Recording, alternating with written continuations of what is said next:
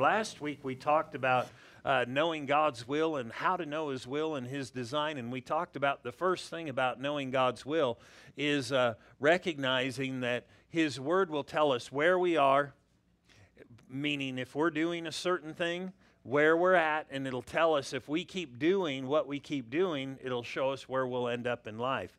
And so I want to continue on about knowing God's will for our life. And His will is not just what He wants you to do. And that's important to know. His will is what He wants you to do, but He has willed things for you. He has a design and a plan about life for you and how He would like things to be for you. He would like you to be healed. He would like you to have success in life. He would like you to do His will, and more than just, going out and preaching somewhere, but that is part of His will for you to be a witness and share. But there are things He wants you to know. But here's the thing. Have you ever read something in the Bible and thought, how can that become real to me? And really, that's what I want to talk about today. So if you're there in Hebrews, the 6th chapter, we're going to read several verses here. But I guess probably fundamental to the Christian faith is this fact. You must believe the Bible is the inspired Word of God. Period. And that if God is God, then He's big enough to keep His little book and keep it right. In other words, it's not like, well, we can only trust half of it. Which half? And who determines that? God is big enough to keep the book. Amen? And, I've heard people say, well, it's been translated so many times over the years, it's just gone away or whatever. Those are actually just real errant statements. It has been translated, but you can go back and find real old documents and stuff, and they found, complete parts of some of the Bible, from the Old Testament before the New Testament was even written, and they're the same, And so, but can the Bible be trusted? Absolutely. And so what the Bible really is, it's a book that has God's thoughts, things He has said. And so if we will trust the Bible, because if you want to be saved, you have to trust the Bible. Amen? You have to. You have to trust the Bible. You have to trust what Jesus said or what the Bible said, that Jesus died and rose again. And if you'll trust the Bible and act on the Bible, then the reality of it will come to pass in your life. In other words, you will recognize what it is to be what the Bible said, born again. You'll recognize what it is to have God deal with you. As a matter of fact, one of the fascinating scriptures in the Bible said, every single person who has given their life to the Lord, God deals with them. Well, to me, and He corrects them, to me, that is a profound statement, because that is the endorsement of God for what He will do in your life when you've acted on the Word and received Him as your Savior and Lord. You don't have to believe for it. You don't have to strain for it. When you get saved, the Bible said every child of God becomes dealt with. He'll deal with you. He'll encourage you in your walk. He'll deal with you in the path you're to take. He'll do all kinds of things, and He'll deal with us on the inside. That is something that is not always seen. You out there? But have you ever seen people that go crazy and you go, man, they're listening to voices in their head and their whole life becomes altered and tweaked? And sometimes, like the madman of Gadara in the Bible, nobody can chain them. They're just out of control. And you see them sometimes off the side of the road or they're put in prison. It's because something internally was working in them that's not good. You out there? Something's driving them. Something's directing them. They don't want to be held. They don't want to be bound. They don't want to be put in a place. They want to move and maneuver on their own. They want to have their own freedoms. It's interesting when the madman of Gadara, the demon-possessed man in the Bible, got the devil cast out, it said he put his clothes back on, he was seated and in his right mind. Well, why are you telling that when you're talking about knowing God's will? Because there are things that drive people that we don't see. But as a Christian, there are things that should drive us that others will not see. They won't, and they won't understand all the time. So you don't have to tell people, well, why aren't you going to do that? Well, I'm just not going to go. I'm not going to do that. And the Bible says in Peter that the world will think you're strange if after you're saved and you don't run to the same excesses you used to. Well, why would you not do what you once did? Well, it's obviously not just because of something seen, but it's something unseen. It's God dealing with you. It's God making a change in your heart. It's God making an internal change that then will show up on the outside like a crazy person. Well, that thing is, those people can get free, but it's from a working that's unseen also. It's God. But here's the thing. We need to understand God deals with us, and He doesn't always deal with us on a billboard. And I think you have to be careful when you start talking about how God deals with people and stuff, because what happens is somebody's praying for a car, and they're like, oh, I like a VW. Lord, give me a sign. And you drive by and it said, VW for sale. Oh, there's a billboard right there. That's a sign. Then you drive a little further and there's a VW parked on the side of the road. For sale. Oh, Lord. You cannot live life just by external things. You with me? If you want me to buy Girl Scout cookies when the time comes, then what I want you to do, Lord, is send a Girl Scout to my house or get one to the grocery store. You don't even have to pray about that. They're coming. But some people are like that, and they think, well, Lord, if you want me to be with that guy or you want me to be with that girl, you just have them come talk to me. Well, if you're standing in the doorway and it's the only way out of the room, they're probably going to come by you, and there might be a chance they might even say something. But what it is people get driven and governed by outward things. Every Christian, if you're going to know the will of God, you're going to know it beyond your feelings. You out there? You're going to know it beyond your feelings. You're going to know it through His written word first and Him dealing with you inside. How many Christians have known something, but because other things were out there pushing and pulling, you went, well, I'm not going to do that. I'm going to do what this is calling me to do. But we don't have to do that. And the reason why I say what I say is because we need to understand that God's dealings are not always out there somewhere. They're inside. They start in His Word. It's a primary way to know His will. Like we said last week, He said, my Word is a lamp unto my feet, shows me where I'm at. In other words, if the Bible said forgive, and I don't forgive, then the Bible said a root of bitterness will come, and then it says many people will be defiled by it. So it tells me where I'm standing, and then it tells me where I'll be. I'll end up defiling people, and I'll be defiled. Isn't it true? And so the Word will show us where we're at, right? Bible and Proverbs, the book of wisdom, tells you don't go by the seductress's house. It's where you don't stand, because then they'll try to draw you in. And so the Bible will tell us things. But the Bible also says if you want to be wise, stand or stay and be around the wise, and then the result will be you will be wise.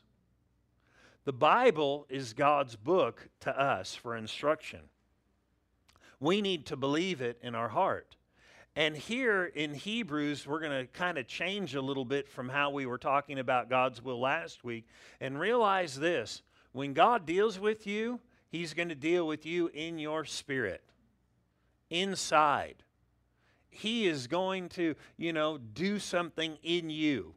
And you can be guaranteed, if you're a child of God, He has endeavored to deal with you in your life. He has. That's good news. Because whatever God deals with you about, He said He does it for your benefit. He does it according to His will and His purpose. And so notice this in Hebrews, and we're going to read a few verses right here. Hebrews 6:13, concerning God, His Word, and following His Word. Because really, you cannot know God properly apart from knowing His Word. You cannot know God's will appropriately apart from His Word. That's why there's so many people that say, well, you can't know God's will. But yes, you can. I said, yes, you can. You can know God's will. You can know what God wants and what His plan is. Notice this in the 13th verse. For when God had made a promise to Abraham, because He could swear by no one greater, He swore by Himself, saying, surely blessing I will bless you, multiplying I will multiply you. So God told Abraham, I'm going to bless you, I'm going to multiply you, these things are going to happen. But it's interesting how it's written, and just a side thought, the Bible teaches that those who have received Christ Jesus actually have Abraham's blessing in their life right now. Every believer. You don't have to pray about it. Once you've given your life to the Lord, Abraham's blessing is yours. And so here he said, saying, surely blessing I will bless you, multiplying I will multiply you. But verse 13 says, when God had made the promise to Abraham, and that was His promise. And really that promise is to you, to multiply you and bless your life. But He said, when He made the promise to Abraham, because He could swear by no greater, He swore by Himself. To me, that's interesting. And we're going to read on before we go back to that verse 13 again. Notice 15. And so after he had patiently endured, meaning Abraham, he obtained the promise. For men indeed swear by the greater, and an oath for confirmation is for them the end of all dispute. In other words, what's he saying by men swear by the greater, and once they swear by it, it ends the dispute? In other words, we're not going to argue. Here's what we do today, or you'll hear people say this. Yeah, I'll do that for you. You sure? Really? And they say, I swear. Come on, are you really going to do it? And then they do this. They go, I swear to God. Now, I'm not saying we should do that. The Bible tells us, let your word be yes and your no, no. We don't have to. But he said men do that. That's something that's been around for years. Are you really going to do it? I swear. Really? I swear to God. I'm saying it before God. And here's what's interesting. When they do that, it's the end of the argument, right? You quit disputing. You go, okay, all right, I believe that. In other words, you're swearing by somebody bigger than yourself who you believe in or whatever, and it just kind of ends the argument, right? It stops the dispute. God said He couldn't do that. When He promised us stuff, He couldn't do that. He couldn't say, I swear to, oh, that's me. I swear to myself. He just said, listen, it's a fact. You have to trust God in His character and know that He is the biggest. So when He swore, He didn't go, well, I swear to so-and-so. I swear on my grandfather's grave. Because there is, whoever it is, listen, I swear on this. And you hear this kind of stuff because they try to endorse what they're saying and try and enforce what they say. The Bible said God couldn't do that. Nobody greater than Him. There is no other beside Him. So when He swore by Himself. Well, men do it to end arguing. I swear on my car, I'll give you my car if I don't do it. Haven't we ever done that? I went to go test ride a bike, and was getting a bike a little while back, and I went to this bike shop, and they said, well, we need your driver's license and stuff. I said, I don't have it. It's out of my car. And I said, but I gave the girl my car keys. My keys are more valuable than this bike by a long shot. If I leave with the bike, you got the car. Oh, no problem. Because I said, it's that one right outside the door. And they said, oh, okay, no problem. What was I doing? I was swearing by something greater in value to them to enforce the deal that was being made. What was the deal being made? I'm just going to borrow the bike, I'm going to ride it around, and I'm going to be back. I'm giving you my word. If my word is broken, this is what enforces it. God said men do that to end disputes. You know, she quit arguing about getting my driver's license. It was an end of the dispute. It was an end of the argument. We need to recognize when we're talking about God and God's Word, it has to be there. In other words, we don't need any proof beyond it. We don't need a sign. We don't need a wonder. We just need to understand when God gave His Word and spoke His Word and men penned it and put it down and all these different things there, that it can't be any greater. God's Word is as big as it gets. If I quote the Word of God to you, I don't have to back it up and say, I swear to God He'll do this. He said it. He backs up His own Word. And so if we're going to know God's will, that's the first step. You've got to trust that His Word is exactly what He said it is. Here's the thing. What if I don't like part of it? You ever not liked part of it? Well, sure, I could forgive everybody but that one person. Then you have to remember when God swore by His Word and He could swear by no greater. In other words, He's esteeming His Word above everything. As a matter of fact, in the Old Testament, we know that Jesus' name was what they were told to stop preaching and stop doing. Works through in the Bible. And there's no other name that can be given whereby men must be saved. We know that in Acts the 4th chapter, and on about the power of His name and the significance of His name. But if you read the Bible, it said He's exalted His Word above His name. Because it's through the truth of His Word we know the force of His name, by which people can be saved, healed, delivered, whatever it is somebody needs. To get an answer to prayer, you're to use His name. And so when He couldn't swear by any greater, He said it Himself. He swore by Himself. And here's what's interesting is, verse 16 we'll read again. For men indeed swear by the greater, and an oath for confirmation is for them an end of all dispute. You know what should be an end of the dispute in your life? Whatever God said in His Word, a promise, a statement, should be an end of all arguments. Well, He said I'm healed, but I sure don't feel like it. Quit arguing. He said He loves me, but I've just stop it. An end of all disputes.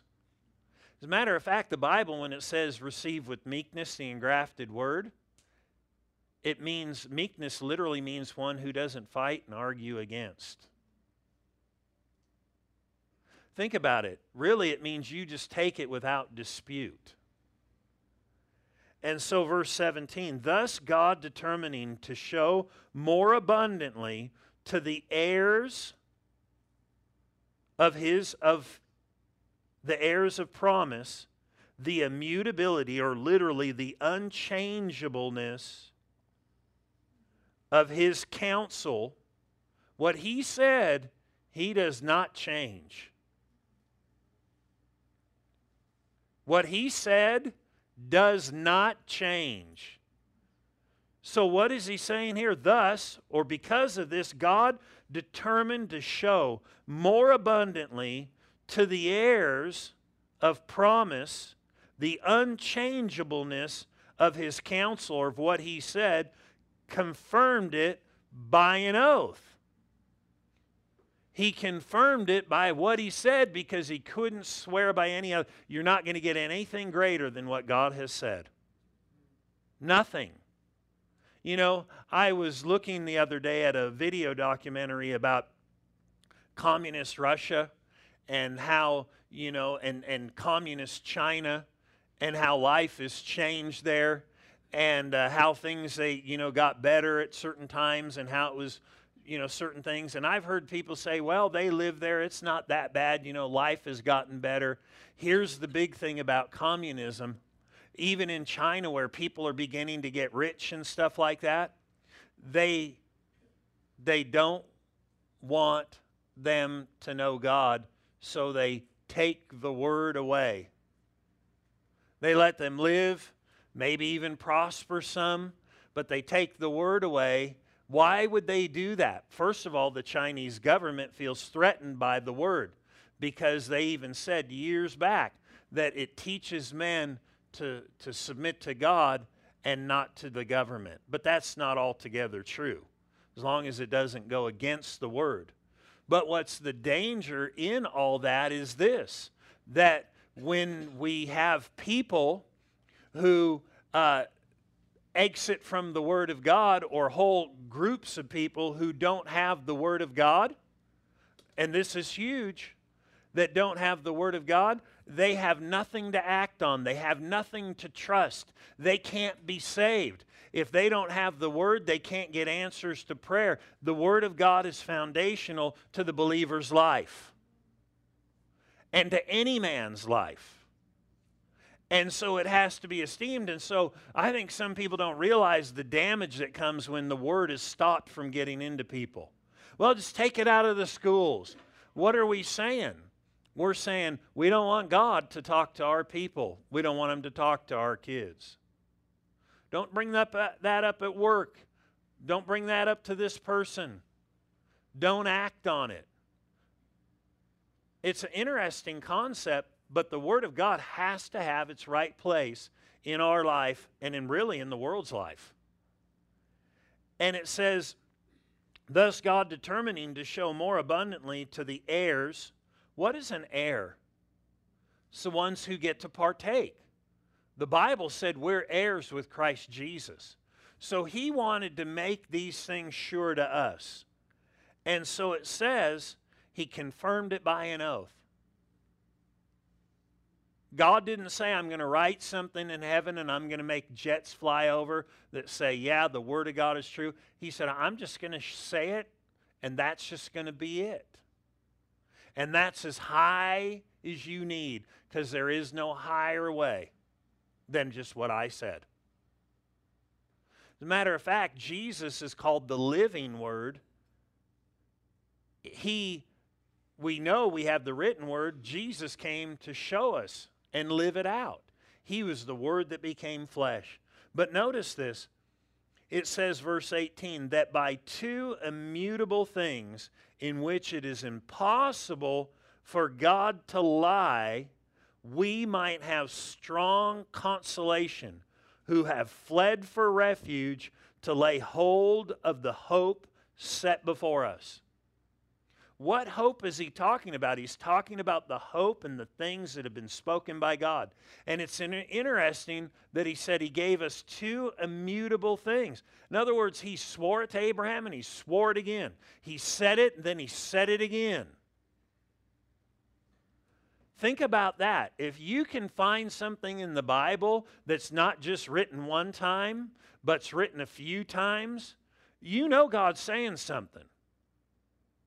If He said He wants the whole world saved, and the Bible said that He died for all, that all men might be saved, and that God so loved the world that He gave His only begotten Son, that whoever would believe in Him would have eternal life. When He's repeating Himself, that's huge with God. If He said He took your infirmities and bore your sicknesses, And if it says by his stripes you are healed, God is not going to swear by anything else. So when he's giving oaths or promises and giving more than one, he's really saying something. Well, God, I see you said this here, but if you could really just do something to help me. Maybe have a blimp fly over. Maybe if somebody'd call me and just tell me something, like this weird phrase, and I'll know you're talking to me. No, what needs to be is whatever he said, that's it. And so notice here, it says this hope. What hope?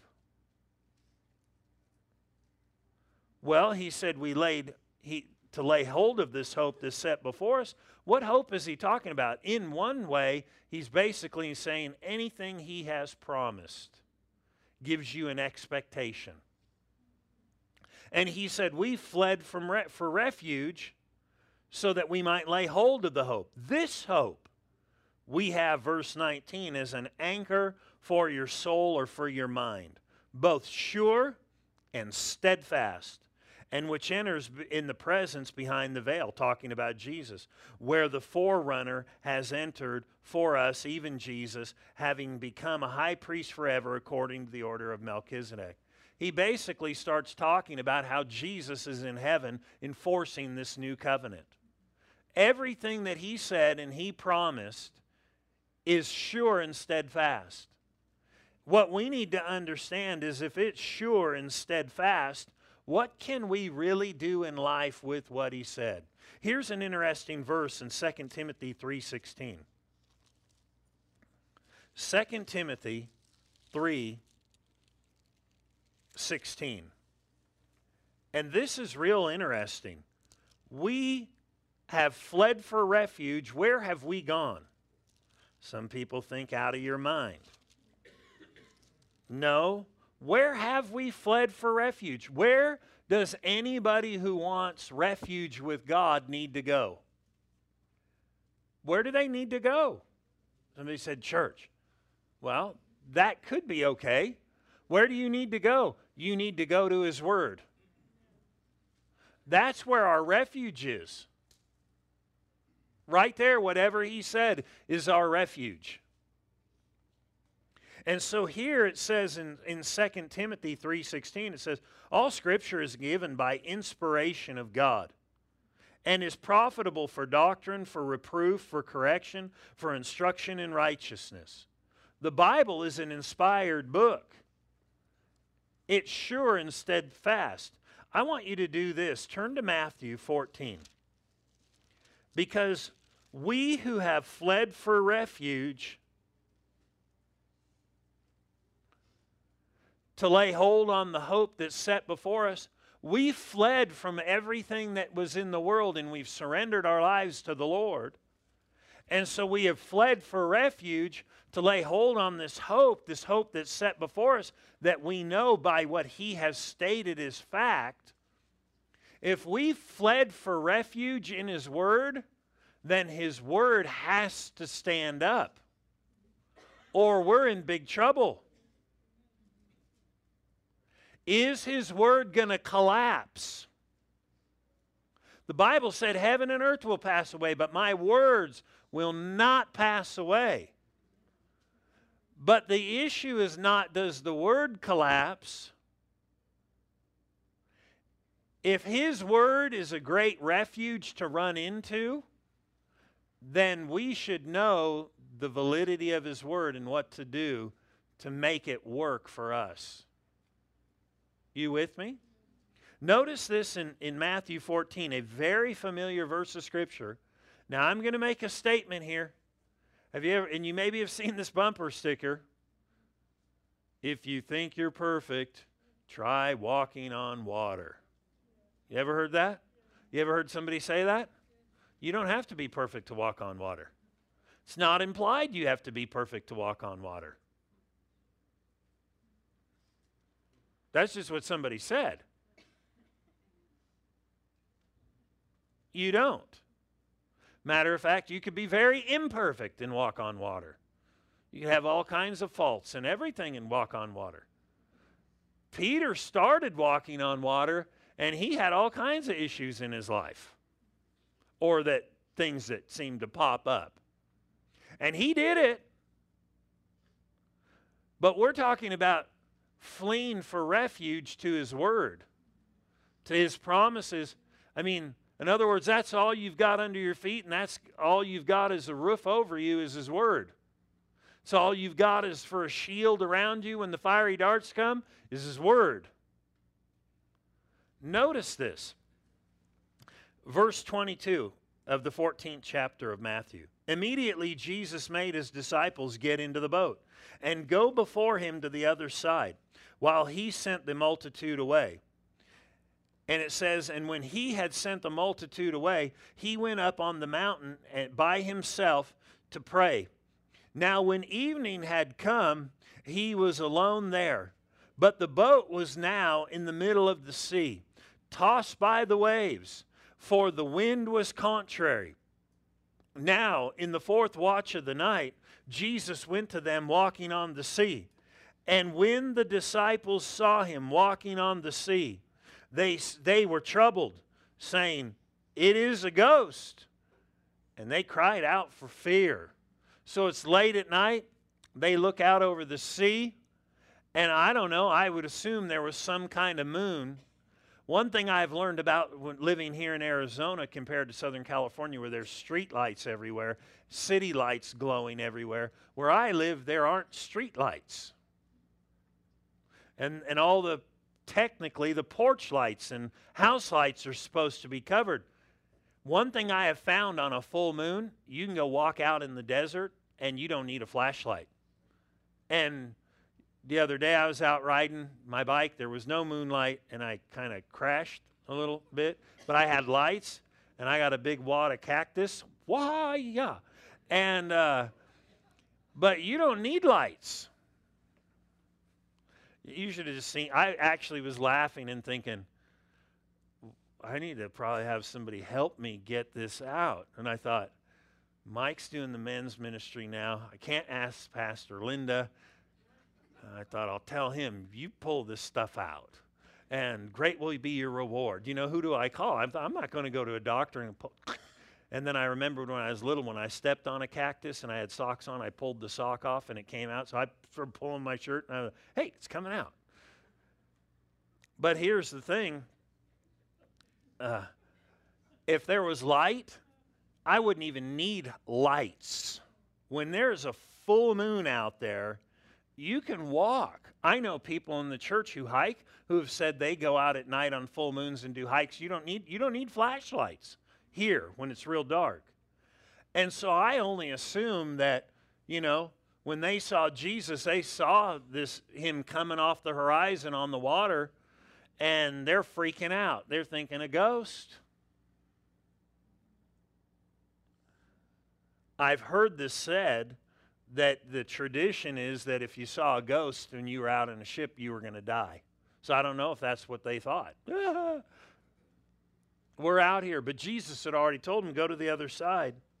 The wind was contrary. It's in the fourth watch of the night. I mean, it's dark, and he's walking on the water. Verse 26.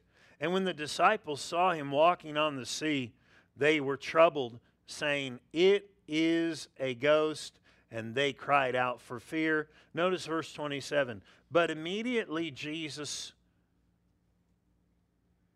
spoke. What do you need when you're in trouble? You need a word. What kind of word do you need? A special one? No, you just need a written word out of the Bible. And notice this. It said he spoke and he said, "Be of good cheer." They're all upset, and he said, "Be of good cheer." If God said, "Be glad," then you need to be glad. He sees something more than you see. So if he says, "Be of good cheer," then you can cheer up right in the middle of your, well, you know, not everything's changed. If he said cheer up, he can't swear by anybody greater. He knows something beyond you. Cheer up. If he said don't worry, he can't swear by anybody else. He said, you give me your care and don't you worry. You do it. If he tells you to do something, do it. If he says something, it's a fact. And notice he said, be of good cheer. It is I. Do not be afraid. Now remember, the Bible said Jesus never said anything or did anything unless he saw his Father or heard from his Father. So he's talking God's words. And Peter answered him, verse 28. And this is where I wanted to get to. And he said, Lord, if it is you, command me to come to you on the water. Say something. Say something. Just say something. Just say something. You think the Bible is important to the believer? What we should say to the Lord when we go to read is, you say something. Whatever is said here that's said to me or to the church or to the believers, I'm going to take that. And so he said to him, come. And when Peter had come down out of the boat, he walked on the water to go to Jesus. Those who have fled for refuge, to lay hold on this life, it is to be an anchor to your soul. Jesus and his word is to be an anchor to your thinking and what you think on. What is an anchor for? To slow you down when you're driving your boat? No, it's not functioning properly then. Is it for a decoration to hang off the front of the boat? And you're like, that's kind of cool. My anchor's in the boat. Theirs hangs off the front of the boat. What's the Word of God for? For a decoration? Just to sit inside the boat? No, it's to be applied to keep you from drifting and to keep you where you need to be. This word he got was to keep him up on top of the water and not drowning and not sinking. This word was to help him to be an example to us on how to do it. But it became a different example. And it says, and Peter, answered and said, all right. And so he stepped down and off he went. So those who flee for refuge, one of the greatest things we can recognize as the refuge for all believers is, what has God said? What has he said in his word?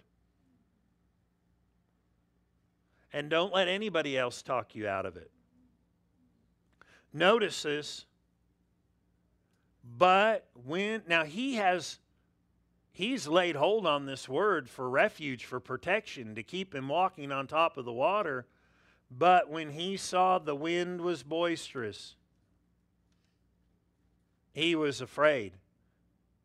His soul was no longer anchored to that word. It was anchored to what he saw, what he was experiencing, and he was no longer anchored to, you can walk on this water, come.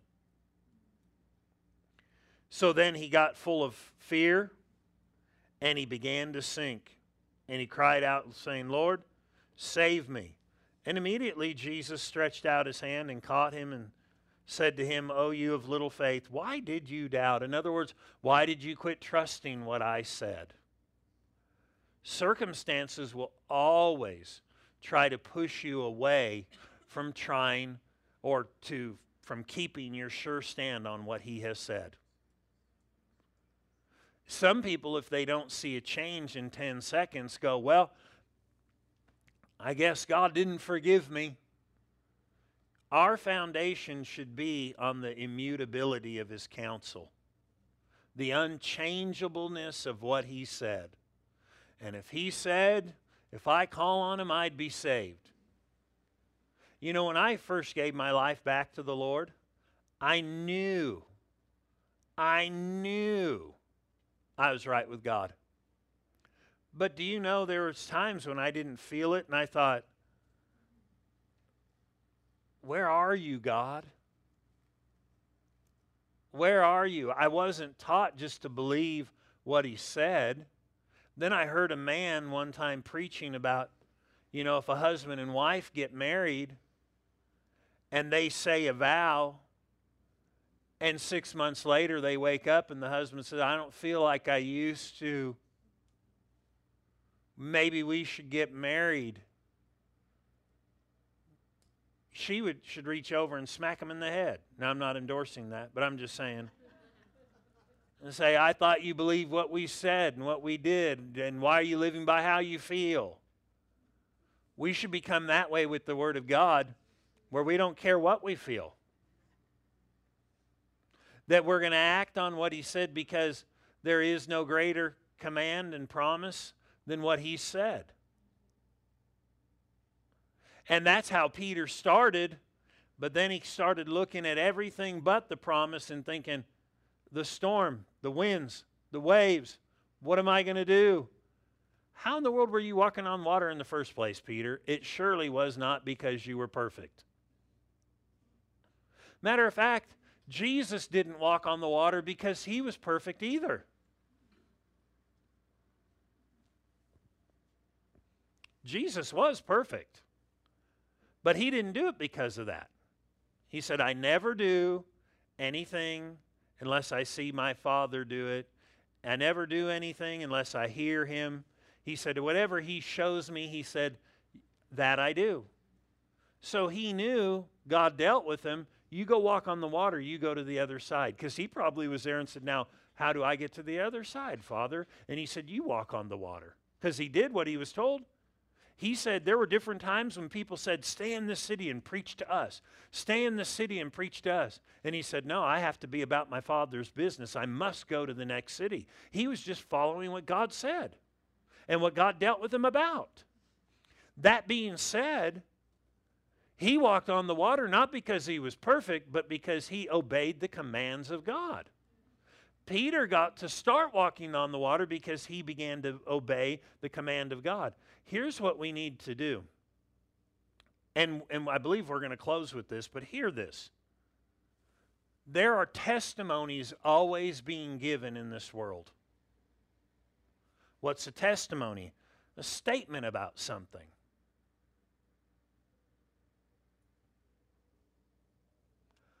Statements about things, and they can come from all over the place. They can come from friends you trust and don't trust. They can come from the TV.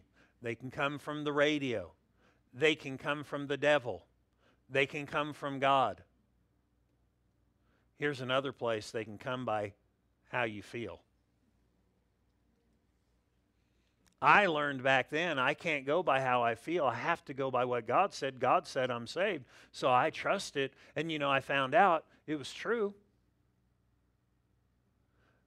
But you'll have to remember this. There are testimonies in life, and usually what people believe, they testify of. What you need to do is quit believing the testimony of your feelings. Stay with the testimony of what God said. Well, I'm just not strong anymore. I just keep getting weaker. God said in Joel 3:10, said, let the weak say, I am strong. So what should be your testimony? What you feel or what God said? Now, don't get me wrong, you need to rest your body and things like that. Jesus rested His body, but I'm saying there are things out there that we need to recognize. If we keep talking the testimony of everything else but God's Word, it's because that's probably what we're believing. It's because of what we fixed our gaze on. That's what happened with Peter. His word is sure.